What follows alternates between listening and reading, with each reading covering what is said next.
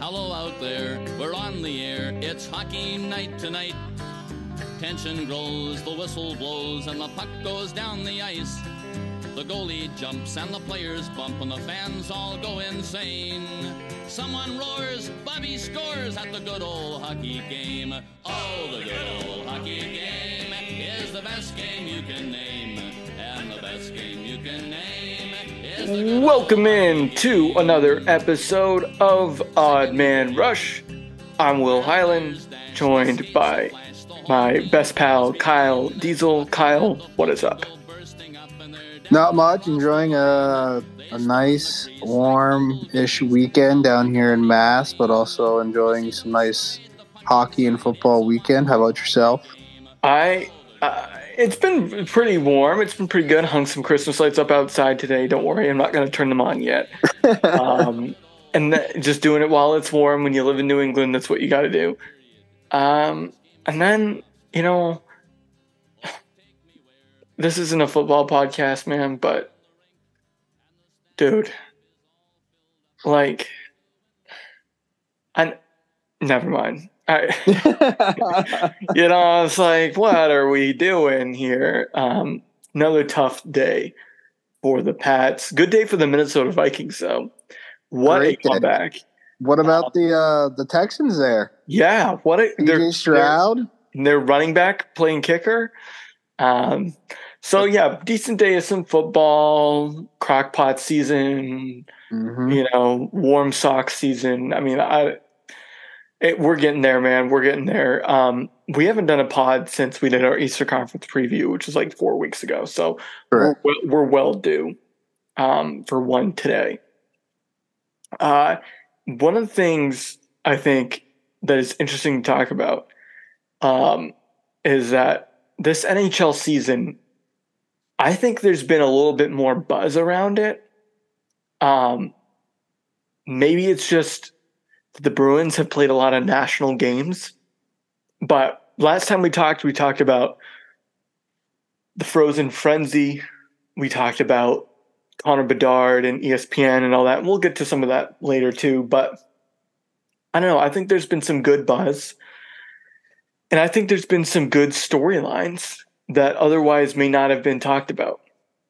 No, I agree with you. I mean, we got the Pat McAfee show talking about hockey, which I thought I'd never really see, and them having the commissioner come on and talk about it, which is pretty awesome. I mean, I think the hype with Connor Bedard is huge. But I also think for hockey right now, this is kind of like the peak time for them to kind of make a move in sales, television, all kinds of different sales from uniforms, etc. I think this is their time to kind of make a step up to like what the NBA has done. Time to put themselves totally out there. I partially agree with that. I don't think they're going to be as successful if they keep with what they're doing now. I think they really need to lean into not just the young players and the ESPN aspect of it, but they need to lean and it's cool that McAfee's involved and whatnot, and because he speaks to a lot of younger sports fans. Correct. But I think they need to lean into the international stuff, and not in the way that the NFL is doing it with games abroad. I think they need to lean into the World Cup of hockey. I really think they do when that comes up in 2025. Because I think what's going to happen is they're going to go back to the Olympics, because the Olympics are going to be in Milan, Italy. So that will be in 2026. And they're going to be more comfortable doing that than they will with China a few years ago. And then, I think if they do the World Cup of hockey in the off-year Olympic year, if you do it when they are doing the Summer Olympics, not at the same time, but you could strategically, because NBC's not a TV partner anymore, you could strategically have the World Cup of hockey on at the same time as the Olympics. I don't know if there's going to be any legal challenges to that, But if the Olympics are going to happen in July or August of 2028, which will be the next time they do it after 2025, I think the NHL really needs to lean into that, because I think that American fans will rally around that a lot in the same way that they rallied around the USA soccer team last year. I think if you have like the best on best tournament and people see Austin Matthews or the Kachuk brothers or the Hughes brothers or any of the other good American stars that we have, Ottinger or Swayman or Thatcher Demko. I know we're going to talk about the Vezina Trophy in a second, but in my opinion, the top three Vezina candidates right now are all American-born goalies. And so I think if they can lean into that, I think they'll be able to capitalize more on it. Because, like, at the end of the day, Connor Bedard's Canadian, Connor McDavid's Canadian, but you really got to lean into your American stars if you want hockey to really like rise up and be more like the other leagues in our country. That's what you're going to have to do. Is you're going to have to find your American stars, market them, and be strategic about how you do that. So I think the United States hockey world and the NHL needs to lean into that. Well, I mean, this is the perfect time to do it with all the current stars you just mentioned right there. Right, and that's the future of the American team right there. If you have, you're like we were talking about in text the other day. If you have the American line, not to mention Johnny Gaudreau or Jack Eichel, if you start going down that roster next year, but it's almost the end of 2023, so we can say next year. In 2025, when you do the World Cup. And I think the plan will be to do the World Cup in 25, 28, 30, 34, 32, and, do it every 4 years. And then do the Olympics every 4 years as well. Yeah. We'll have an American team, an American squad that will be able to compete because the Hughes brothers will be in their prime. The Kachuk brothers will be in their prime. You still have Austin Matthews, Jack Eichel, and Johnny Gaudreau. I'm forgetting guys, but there are other players around as well. So you'll have opportunities to make that work. And it's the time to do it because they're emerging. They're still young, and those tournaments are right in front of us. So I think that will do a huge part in having the buzz that we've been talking about take it to the next level. No, I agree. It's going to take it to the next level. The NHL has to take that step forward of utilizing their current players that they have. Like Canada does that already with their current players. We need to do that more with our current players, even when it's not like the World Cup or anything like that. We can still do that with the current NHL season overall. Yeah. I think just America's sports in general needs to take that, just that next step forward, whatever that may be.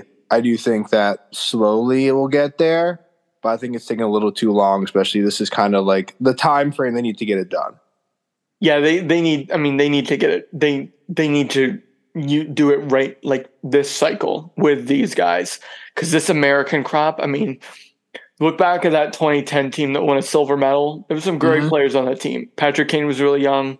Your boy Zach Parise, Jamie Langenbrunner, Patrick Marleau, I believe. Or no, he's Canadian. No, he's Canadian. So who's the guy I'm thinking about? Oh, Ryan Kessler.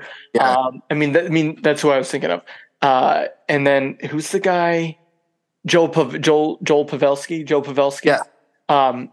Like that team was really good, and then they had Ryan Miller and whatnot and stuff. But this group is better than that group. And currently, I think the best, like talent-wise, this might be the best upcoming current USA team that they've ever had. Easily. Which right now, how like with Team Canada, still have lots of young talent. Oh, yeah, Canada's no slouch either. Lots of talent, but they're in the cusp of either being too old or being too young. So like this is the time frame for American hockey to take that step, make that attack. Yeah. To go prove themselves that they're the top dogs once again. Yeah, and they do well consistently in the World Juniors. Yeah, it would be a great time. Excuse me. It would be a great time. So anyway, that's why this year feels a little bit different. Just because I think there's some emerging excitement around the league. And look, Bedard has a lot to do with that. These young players that we've talked about have a lot to do with that. I think there's personality in the league, which is good. I think there's newer teams like your Devils, right, that are emerging and playing well, and are going to be a force. So all of that is true. But on that note, like, who are your top 5 power rankings in each conference at this point? Okay. This early on in the season, who? I know we're like basically everybody has played at least 10 games at this point, so it's a good enough sample size. It's like, but I don't know what that math is. We're 1/8 of the way through the season, right? Yeah, we're about 1/8 the way through. So, let's start with the West. I think the West was a little bit. There's one answer, and yeah, I mean, there's only right now. Even in just the current NHL, I think there's clear number one, which would be the Vegas Knights. Currently, right now, is clearly number one team in the West, but overall, best team right now. Number 2, very shocking, but we did have a little discussion that they may be up there, and that's the Canucks. I had the Canucks as the second best team in the West right now, with how their goaltending is playing, and Quinn Hughes is playing out of his mind. Yeah, he's leading that team as a true captain.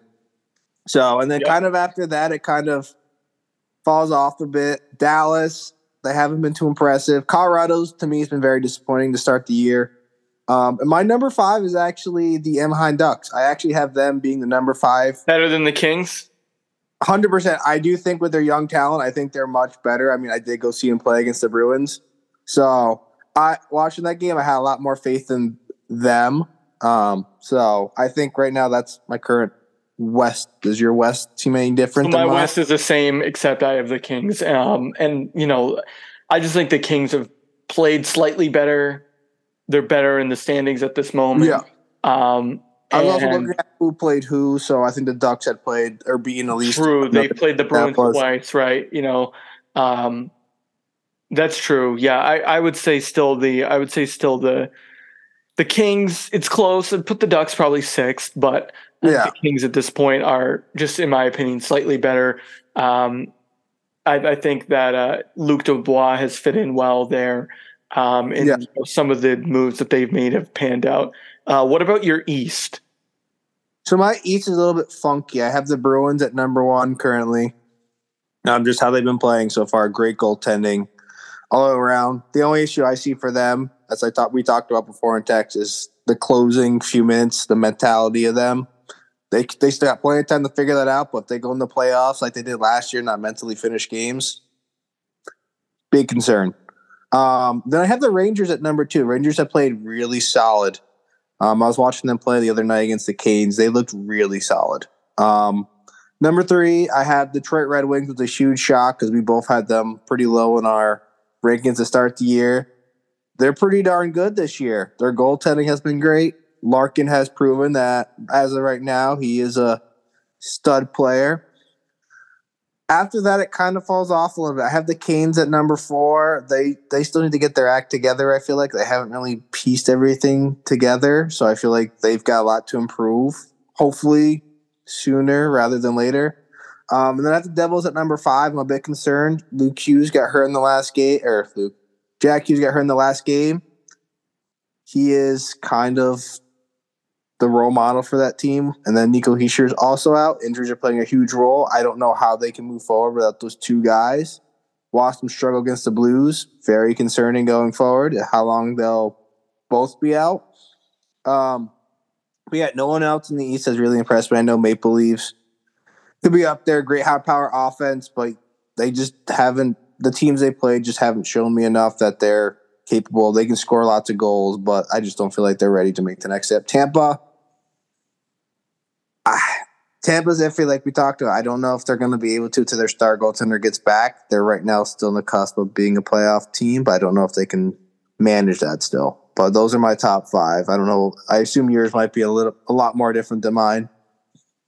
No, so they're pretty much the same. It looks like I'm pulling up the standings right now on my phone. Yeah. It looks like you pretty much went in order of the standings, which is obviously a easy and strong and totally valid way of assessing the teams. But you did go in depth, so I'm not picking yours apart because don't get me wrong, like you went by the standings, and that's like the wins and losses and points matter. Yeah, I did that, but I also looked at like teams they played. I mean, there wasn't really many teams they played that were impressive. I'll be like the only one I really saw was the Rangers, Canes, and then the Bruins, Maple Leafs, Devils, Detroit. But Detroit's played a lot better than the Devils have.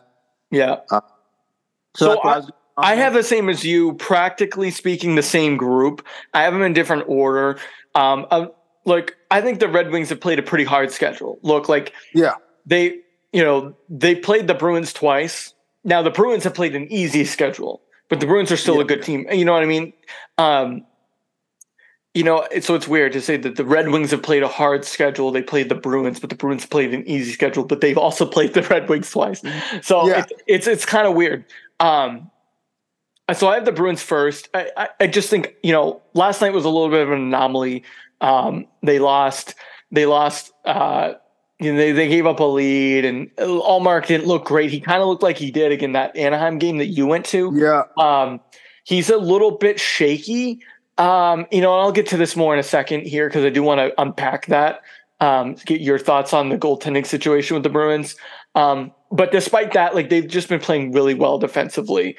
And they've had to rely on guys like Mason Lohrei, who has come in because of a McAvoy suspension and a Grzelcyk injury, and Ian Mitchell. So they kind of have sort of makeshifted their defense the last few games, which is going to happen. But at the same time, as much as they've had an easy schedule, they did open the season with a West Coast road trip practically, right? So, and they did open their season with Bedard's first ever NHL game and all of the hype around that. And they, so they have dealt with some of that stuff early on. And obviously the adversity of not having Patrice Bergeron and David Krejci. So for them to be 9-1-1 after all of that is huge. And so for me, they're still number one. Number two, I have the Red Wings. After watching them more closely last night than I did the game when they were in Boston, I'm a little bit concerned about the Red Wings goaltending situation. I think Husso had a couple of goals last night that he gave up that were a little soft. I do like Shane Gostisbehere back there for them on defense. I think they're going to be okay. I have them second because ahead of the Rangers because I think that they've had to overcome a little bit more. Nope, that makes sense. That's totally understandable. The Rangers are still playing really well, and I think maybe I picked the wrong year for the Rangers to be a cup contender. Last year, maybe this year they can put it together. The weird thing about the Rangers is, to me, Quick has been better than Shesterkin. That's the scary that's just something I'd look at and just sort of maybe think about further. And then a fourth, I have the Hurricanes. They have a really good roster. I don't think they've yet put it all together. They started slow, but they've looked really well or looked really good since. And then lastly, the Devils. I think the Devils sort of were their own prisoners a little bit. They had such high expectations because of how good they were last year. But a lot of people thought they were just going to sleepwalk a little bit at the beginning. But that's still a team that's still pretty young. And Timo Meier is now the guy. And they've had an amazing season from Jack Hughes and whatnot so far. But they're going to have to manage those expectations. And they've done well in certain games, but then they've had certain games. I think they played Montreal a couple weeks ago, and I watched that game and I was just wondering, they were giving up a lot of odd man breaks to a Canadiens team. That's their biggest concern still going forward. I mean, the Bruins do that too. Yeah, but no, the Devils do it more often. I mean, they had the issue last year. Their biggest concern is defense. Like you said, they're high-powered offense. I think they're top 5 power play wise this year, which is a huge increase, but defensively not as well balanced. Goaltending, the big issue is going to be by the trade deadline. Are they going to stick with the 2 goaltenders they have, or what's going to happen there? Because I think that's the biggest concern for them for expectation wise. is, like you said, their defense and goaltending. So I don't know what they're going to do moving forward. I think eventually defense will get better, but it's going to really come down to what our two goaltenders want to do. Yeah, and on that note, with our goaltending situation with the Bruins, they're in like the kind of an opposite spot where like they've got two really good goaltenders who have played really well this year. I mean, Ullmark's had a couple bad games. In fact, it's weird. Swayman is actually undefeated, and it's been Ullmark who has struggled in their. I say struggled. They're 9-1-1, but you know what I mean. Like he just doesn't look like he did last year. In their losses, he's been kind of shaky a little bit. Now again, much like the Devils, the Bruins have been giving up a ton of on-man rushes. No pun intended. They are giving up a lot of opportunities, and I think that's how Detroit crept back into the game last night. Mm-hmm. But to me, like, my thing with the Bruins and their goaltending situation is at some point they're going to have to pick a guy. I disagree with that. No, I don't mean like pick a guy to play. I mean pick a guy to pay. Well, that's what I'm getting at. I'm not getting at the tandem thing. Like a lot of people are making a lot of the tandem. That's not what I'm thinking. I'm thinking more like what's their contract? What are their like years? Not like pay wise. I believe Ullmark has 2 years left. There's this year and one more year, and then he's an unrestricted free agent. So his first year was 2021-22, and his second year was 22-23. Yeah, I mean the Vezina, and now this is his third year of a 4-year deal. So he'll have one more year left after this year. Swayman will be a free agent. This year, I think he'll be an RFA this year again. See, that's tough though right now because, like you said, the Swayman played great last year, and now the roles have switched. Now Swayman's a little bit more shaky. And you mean Ullmark? Ullmark? Ullmark, yes. I mean, it's each year's a different year. Like you never know what they're going to get out of goaltending, and I mean, look at what's going on with the Oilers. I mean, for example, they thought they had their goaltender found. Skinner is extremely shaky and broken. Yeah. So I don't know. I think each year's a different. Like we even talked about Shesterkin. He's not this as he was last year. Yet again, the season has just started. It could take some time to get back into it. I just think the Bruins need to pick a guy. Yeah, and that's gonna be a tough decision. Who do you pick though? I mean, I picked the younger guy. Yeah, I would agree. I'd go with the younger guy. Then you gotta. Hopefully, you have someone in the AHL that you have coming up that. I mean, people like Brandon Busty. Okay, like I don't know enough about him. He's been the sort of the third stringer last year and this year. How many games does he have under his belt? He's played like 2 NHL games. Oh, he needs more experience. No, in the NHL, he's played a ton of AHL games. Well, yeah, but that's a big difference, though. I mean, but you have to. I mean, you have to start sometime. Yeah, I mean, even if you get it, I think this year for them, this would be the time for them to kind of. I would think to get him some more chances. Personally, I would trade Ullmark in the offseason at this point with 1 year left. I mean, I would go through the rest of this year, and then I would trade Ullmark in July. Yeah, play it out this year, and then, I mean, like I said, I'd give your young AHL guy a couple nights. Probably, I'd say at least 10 games this year. You'd give him at least just to give him a shot, give him a little feel. Especially, you're not going to carry 3 goalies. They're not going to do that unless someone gets hurt. Yeah, I know that. But like, you'd also keep your goaltenders fresh, but also adds at least a good taste. Like if you've got at least a good point, if you're like not even 3/4, if you're past in February and you've got plenty of points ahead, I'd say put them in a little bit just to get a feel. Especially like teams you can beat. Not saying like in games you need them, just to give them a shot. Give their extra goalie an extra night off. I think they did that last year at the end. I think Bussy played a few games. Yeah, and I think that's gonna be. We're gonna see that going forward with starting to introduce, because the hardest part right now I think is trying to find goaltenders that can play in the NHL. That's the hardest position I would say to find. That's true. That's a hard one. What is it? I think what team is it? I think it's not the Islanders. There's one team right now that's carrying 3 or 4 goaltenders currently. It might be the Islanders. It might be the Isles or the Blackhawks or somebody like that. Yeah, someone is. No, it's Buffalo. Buffalo's carrying 3 goaltenders. Oh, well, yeah, that's because Dylan Levi's still pretty young. Well, their 2 first goaltenders are out with injuries. They're first and backup, so. Well, while we're on the topic of good goaltenders, do you want to rearrange the show and do our Vezina pick right now? Yeah. So my Vezina might be a little bit of a shock to you. Go for it. He's actually on my fantasy team. I'm probably saying his name completely wrong. Demko, I think that's how you pronounce it. Demko? No, he was your pick. He was your pick back when we did the Olympic rosters. Yep, he's my pick this year from Vancouver. The way they've been playing, the way he's played in my fantasy league, I just love what he's been doing. He's always been good. I think he was just dealing with a little bit of a confidence issue last year.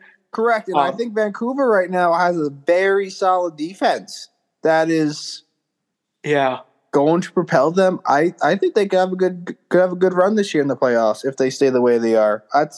I know it's a little bit of a surprise pick, but I have him right now as my Vezina winner. I think my Vezina winner is Jake Ottinger at this point. Okay. I think he's played really well. Dallas, if Dallas is gonna go where they need to go, it's gonna be because of him. And I like Swayman a lot. He's had a great season, but he's not gonna get nearly the amount of games.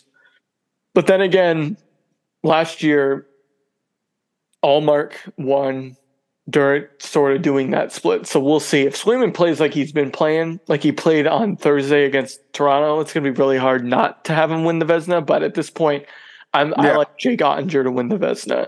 I think if Dallas is going to be a Stanley Cup contender, like a lot of people expect them to be, it's going to be because Jake Ottinger performs well, especially in the second half of the season. Yeah, no, I mean, we're still going off of like 10 to 12 games played so far, so we got some very early predictions.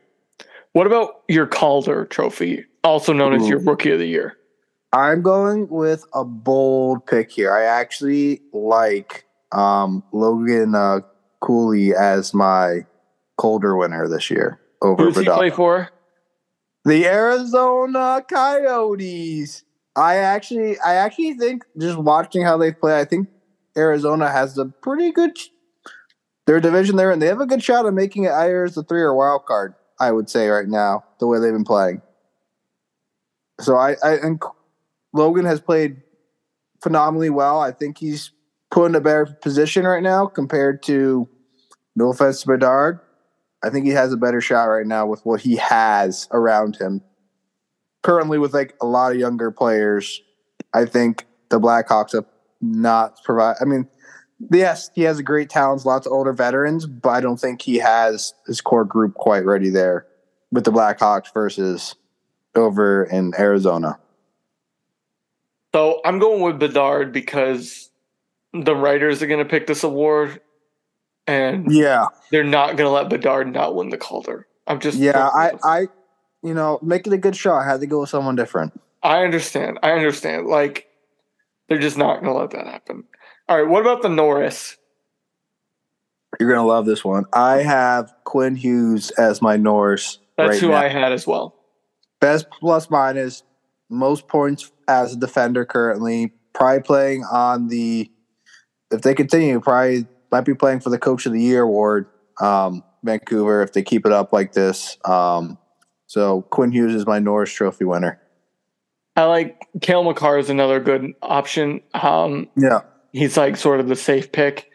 But yeah, I'm with you. I think it's going to be Quinn Hughes if he continues playing like this. He's just been too good. All right. What about your Hart Trophy, also known as the MVP? I think I know where you're going with this one. But my MVP, hopefully he gets back soon from his injury, is Jack Hughes. He was leading the league before the injury in points overall. Yet again, he isn't scoring as many goals, but the way he's played this year, he is taking another step to his game. And it's just phenomenal to see what he's been doing. I think right now he could probably be probably number 2 or 3 in the league with like offensive providence for any team right now. He's just phenomenal player. So that is my current MVP right now. All right. You ready for mine? I'm ready for yours. It's going to be McDavid. No. It's going to be. Should it be is a different question. But here's the key question. Here's my what if factor.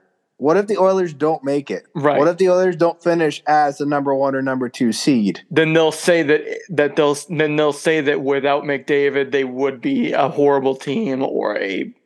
But here's the other thing: they're not putting up the points. Look, man, like I'm with you. Like if you're telling me who I think should win it at this point, I think it's David Pastrnak.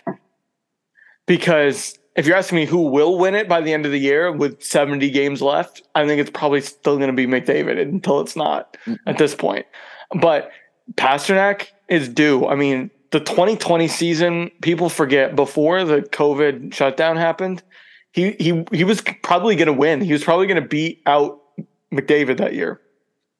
Or McKinnon or whoever ended up winning, I forget.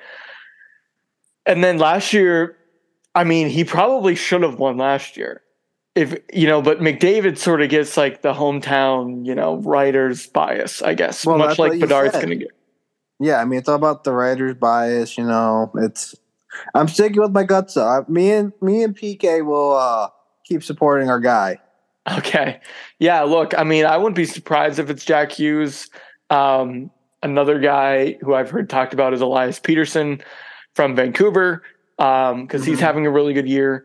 But yeah, to me, it's at this point, unfortunately, it's the McDavid Award until it's not. And so until somebody truly grabs it, like if Hughes is still leading the league in points at like the 30 game mark or the 40 game mark, then yeah, you can start to have the discussion. And if the Oilers are like 2-7 or on this pace, and out of the playoff picture on the first of the year, then it's going to be really hard for somebody like McDavid to win the award. But see what it's like after Thanksgiving when we get to really see who's another month or so. But at this point, with the Hart and the Calder, it's going to be tie goes to McDavid and Bedard. Like if it's close, it's going to go to those guys. Yeah, you're probably right. And look, Matthews is having a really good season too. Like don't sleep on him. Either. I mean you can't. You can never sleep on him. Yeah. All right, now changing gears here, Kyle. We have 2 last topics I want to get to, sort of outside the box, so to speak. There's been some talk. So some of the women's leagues have introduced the mandatory use of net guards, as has the WHL, which is one of the premier junior leagues in North America. The EIHL, which is the English Ice Hockey League, introduced us. And this is all, of course, as a reaction and result of the tragic death of Adam Johnson over in England, who was cut by a skate blade in his neck and died as a result. I'm not going, as I mentioned when I did my own podcast, I'm not going to comment too much on that because I think there's still an ongoing investigation into it. But just from the policy standpoint, where are you on the use of net guards? I'm for them. I think I am for them just because it is an inherently violent sport. If you think about how sharp skates are and how hard pucks can go, and I think that it's a smart thing to do, and it wouldn't take away from the game that much.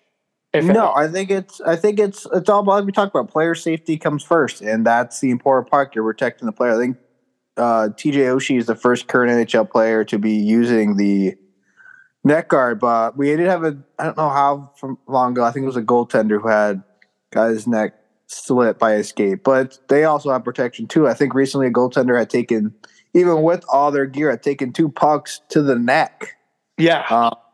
And that's what I mean. It's not just the skates, it's the pucks too. I mean, those things are hard. Yeah, there's a lot of things that are coming at you. It's a very violent sport. I mean, the puck is going to hurt even with or without pads. Like the way you get hit, no matter what. I think But yeah, I mean, I think it's important that they protect the player. I think the players, not going to say they should definitely be forced to wear them, but I think they should wear them just for extra protection. But I'm not going to force anyone who may or may not want to wear it for comfort or whatever they may be. But I do think it's a good safety policy that they are implementing for these players. I'd agree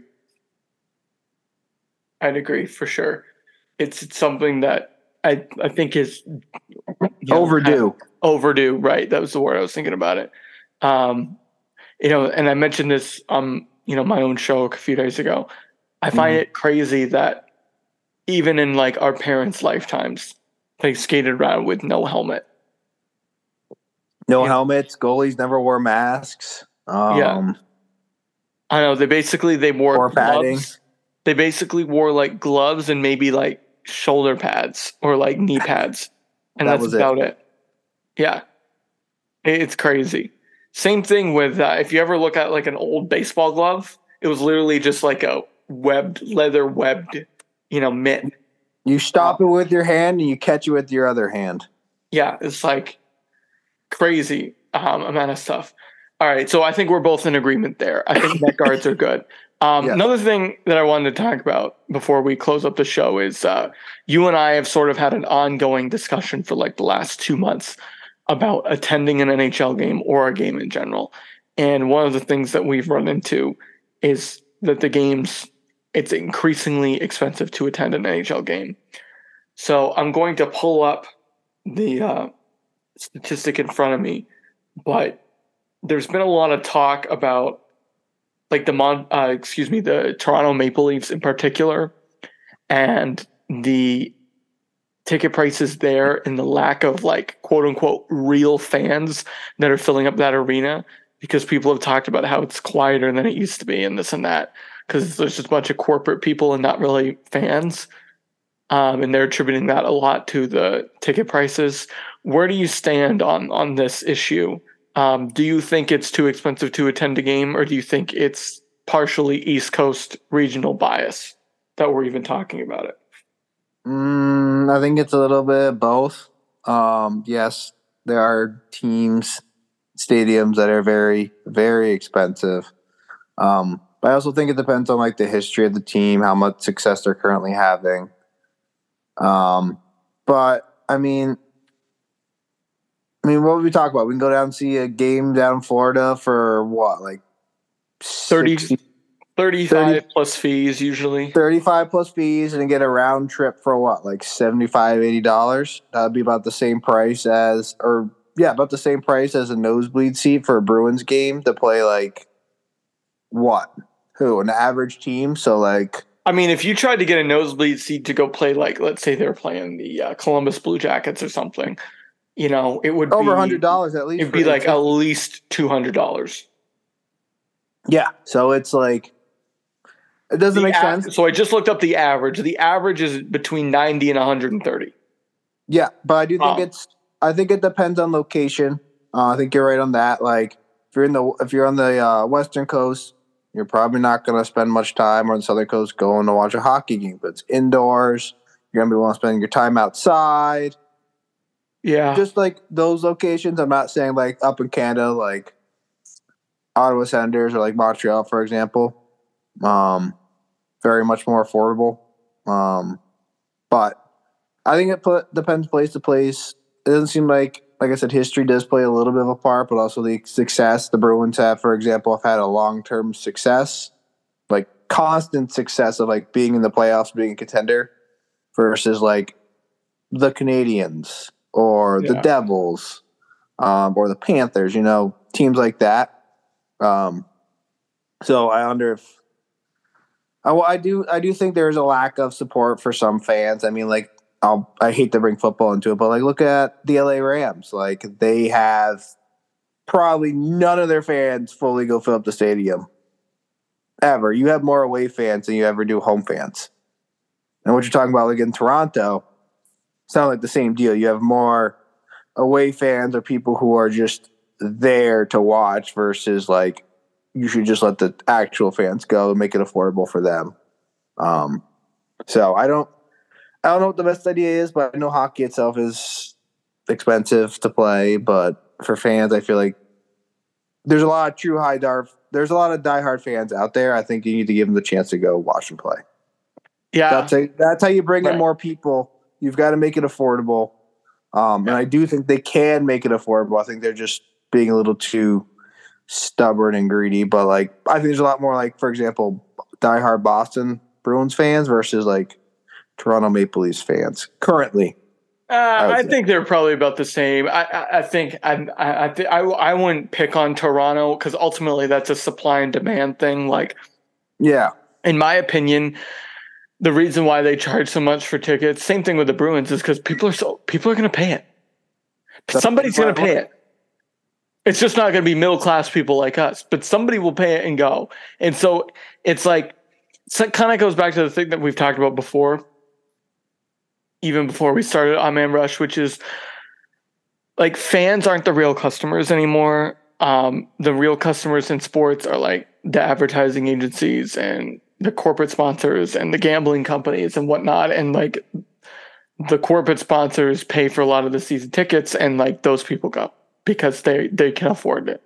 And unless you're like winning tickets, like in your situation, like if you're inheriting them or somebody and have a connection, then like it's increasingly hard to get good seats at a decent price. Otherwise, you're just raked over.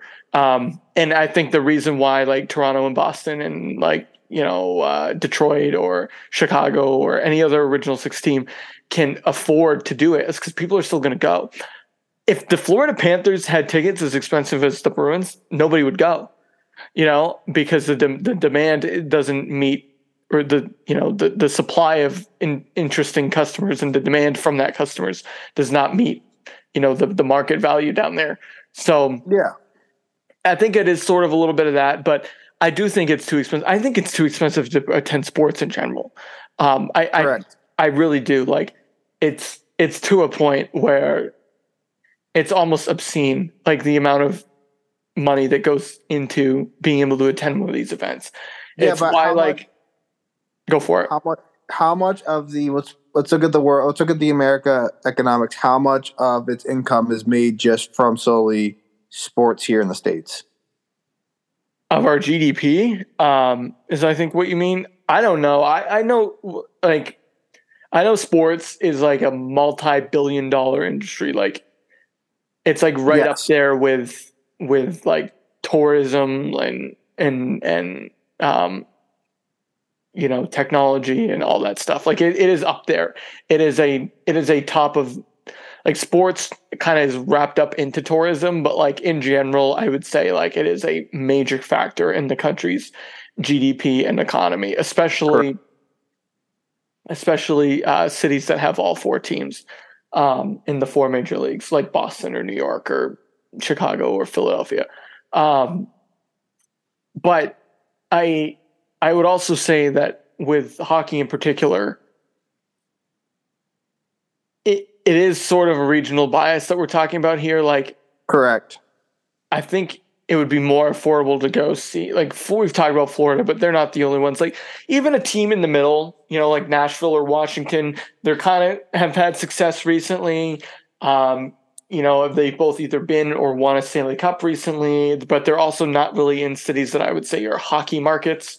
But correct. I would say that would be like a normal thing to expect. I think sort of if you cherry pick and like choose like Florida or, Columbus, those are a little bit of anomalies. I would say most places sort of fall in, if we're being honest, in that middle realm, but it's still really, I mean, if the average is between 90 and 130, I mean, that's still pretty expensive for one ticket. Yeah.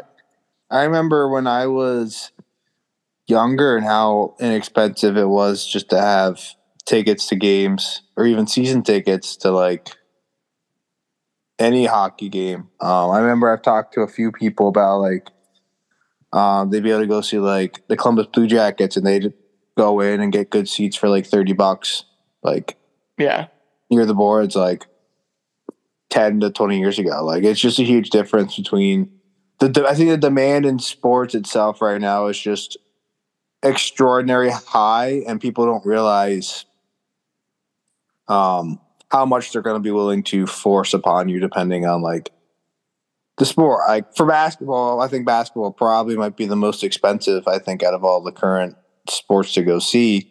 But like you said, it's the supply and demand. It's like the prices for food right now. They're going to keep going because you know why? People are still going to go buy food because they need food. Are we still going to go buy tickets to go see a sporting event? Heck yes. Yeah. So until people rise up and stop doing that, which probably won't happen, they'll just keep going and going.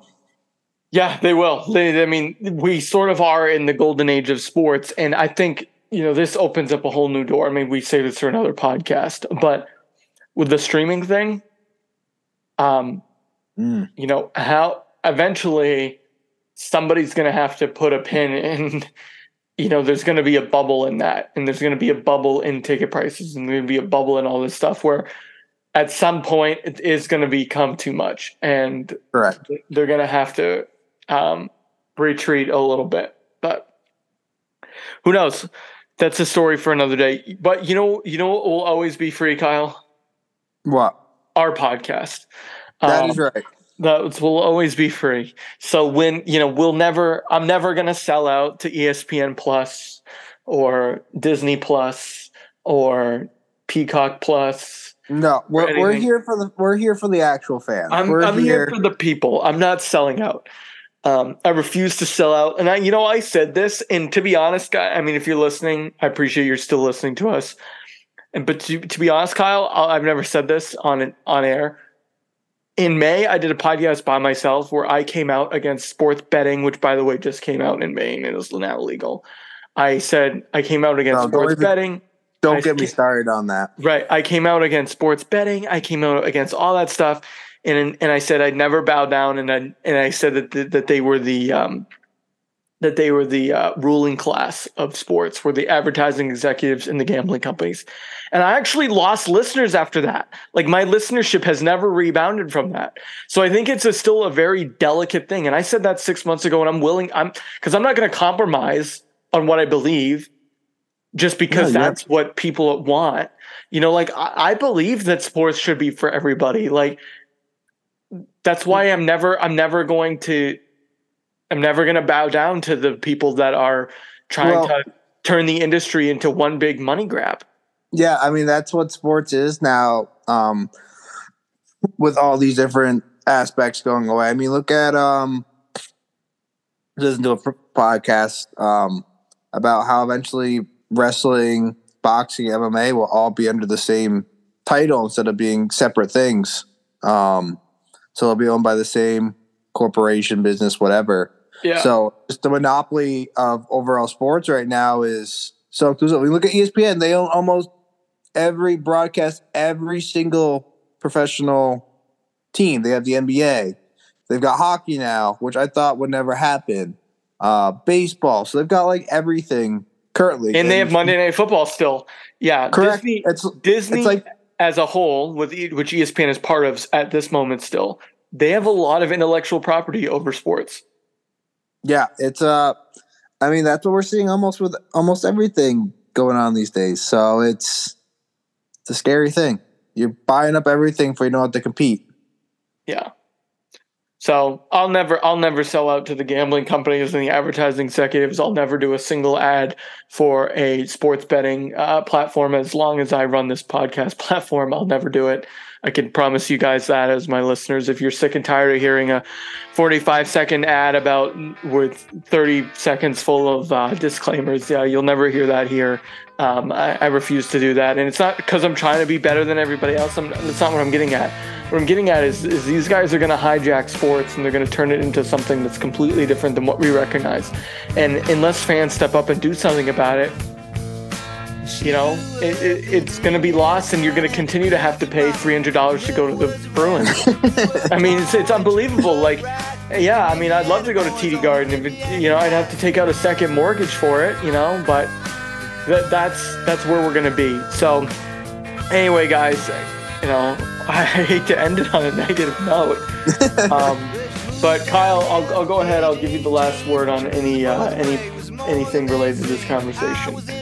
Nah, I mean, I got nothing else to currently add to the conversation. Just excited to see what the rest of the NHL season looks like, since my current NFL team sucks, and I don't like dude. So, Dude, it sucks. So I can't watch basketball. So until college starts. So hockey it is until get to the new year. That's true. And just, one last thing. I realized that I was sort of right. The Rangers did win a title in 2023. It just was not the New York Rangers. It was the Texas Rangers. So on that note, I guess I was partially right. But anyway, thanks, Kyle, for jumping on with me again. No problem. Glad we were able to do it. Please like, share, and subscribe if you haven't. All you listeners, I appreciate you checking in with us. Of course, you can hit us up on social at HomefieldPod2. Sometimes we post some videos. Share with your friends. We appreciate it all. But Kyle, until next time, you've all been listening to Odd Man Rush.